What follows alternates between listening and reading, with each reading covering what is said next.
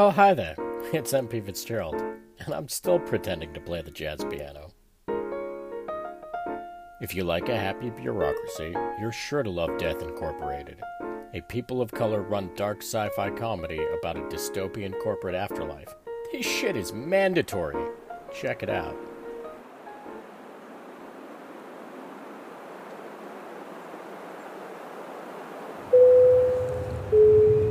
Dehito Productions presents. I take it you don't remember anything after boarding the plane either? Right.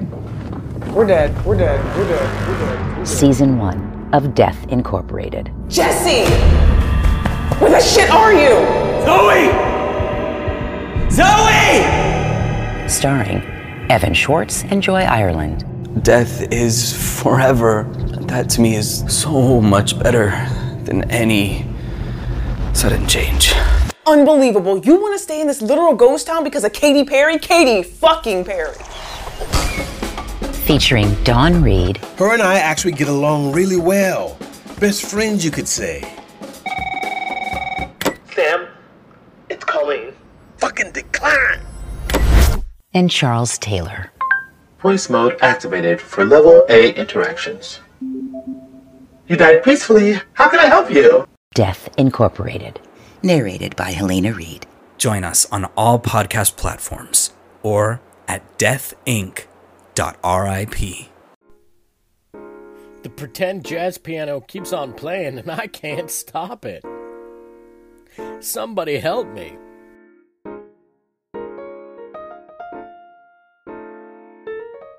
But seriously, this podcast is awesome. Check them out. Nobody's paid me to say this. They're frickin' awesome. You can find them anywhere that podcasts are available, or you can find them at www.deathinc.rip. Alright, and now for something completely different.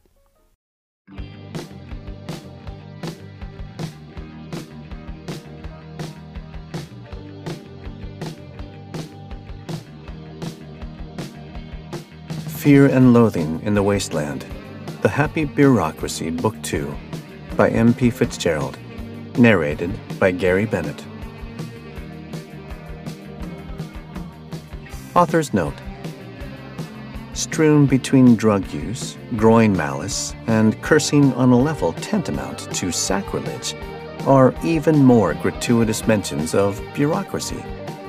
These bureaucratic references may not be for the weak of heart. Also, child endangerment.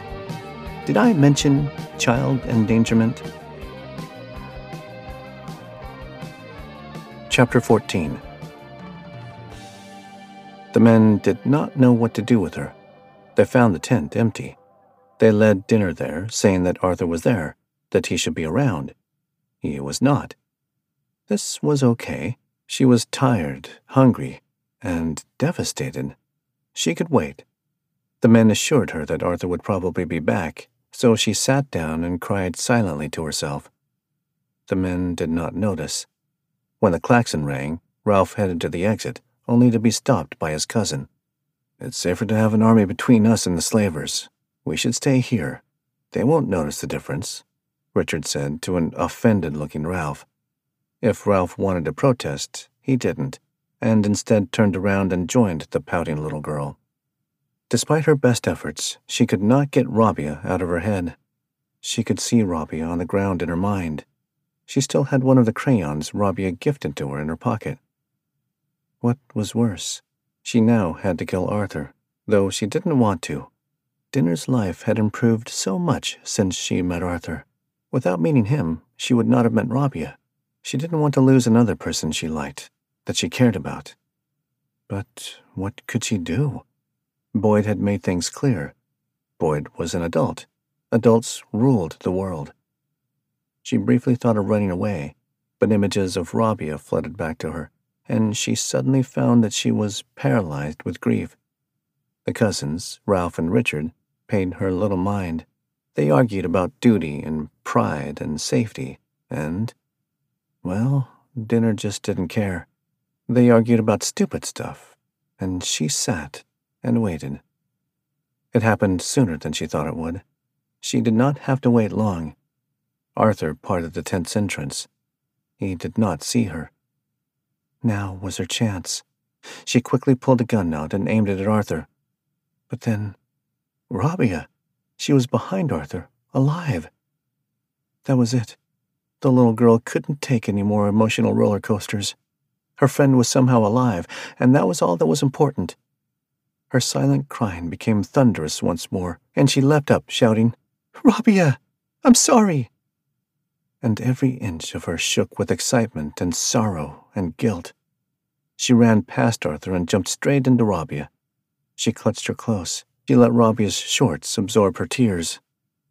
Rabia tactfully responded, "What the fuck?" "I thought you were dead," Dinner said through broken sobs. "I thought I killed you, and I'm sorry. I'm really, really sorry." Rabia did not fight her off. They were opponents just an hour ago. But right now, they were just an adult and a child, and one needed comforting. Still, Rabia took the gun from out of Dinner's clutches and eyed Arthur. She let the gun slide out of her hand easily. Before any of the adults could say anything, Dinner launched herself off of Rabia and around Arthur's legs. Rabia moved to stop her, but Arthur put his hand up. "It's fine," he said, then looked down at her. "She's fine. She's just a child. Easy to forget when you're on a drug cocktail trying your best not to pass out and save your boyfriend," Rabia said, as she wiped cocaine off of her lens. "Boyfriend?" Arthur asked, smiling, before Dinner stabbed him in the fucking leg with her shiv. Dinner had once been told that the pain one feels when they have been stabbed is not immediate, that your adrenaline, mixed with shock, do much to temper the pain. She was told that this was the body's way of allowing you to not focus on what would normally be immediately debilitating to give you the option and the chance to function and escape the situation. She was told that often the pain is dulled until the shock wears out. This, apparently, was not at all what being stabbed feels like. Arthur looked like he was present and could feel in agonizing detail every centimeter that was pierced. He screamed, and panic erupted in the tent. Rabia picked Dinner from off of her feet, grabbed the knife from out of her hand, and pulled her away from Arthur as he screamed in terror, pain, and shock. Ralph elected to scream with Arthur, which helped the situation not at all. Then, bravely, heroically even, Richard fled the tent and ran away, leaving the situation of screaming and blood far behind him. "That was pretty smart," Rabia said to her, as she held her outstretched in her arms. "Why are you praising her?" Arthur screeched as blood soaked through his pants.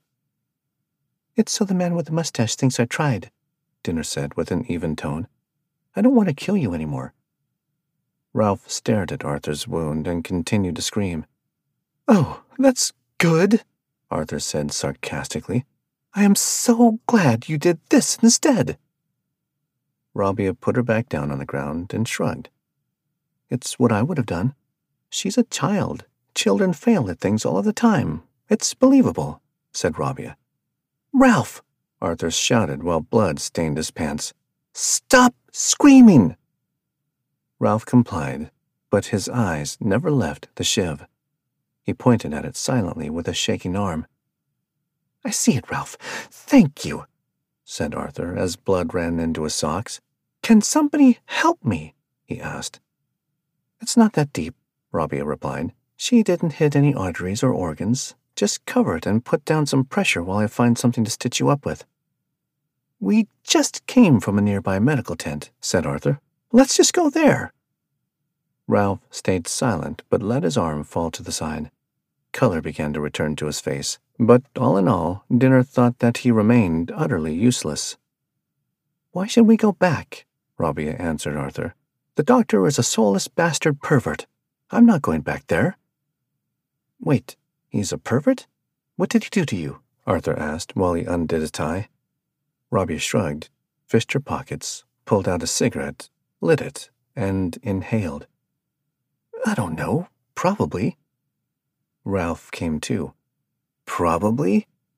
"You heard me, pencil pusher. I was passed out, so how would I know?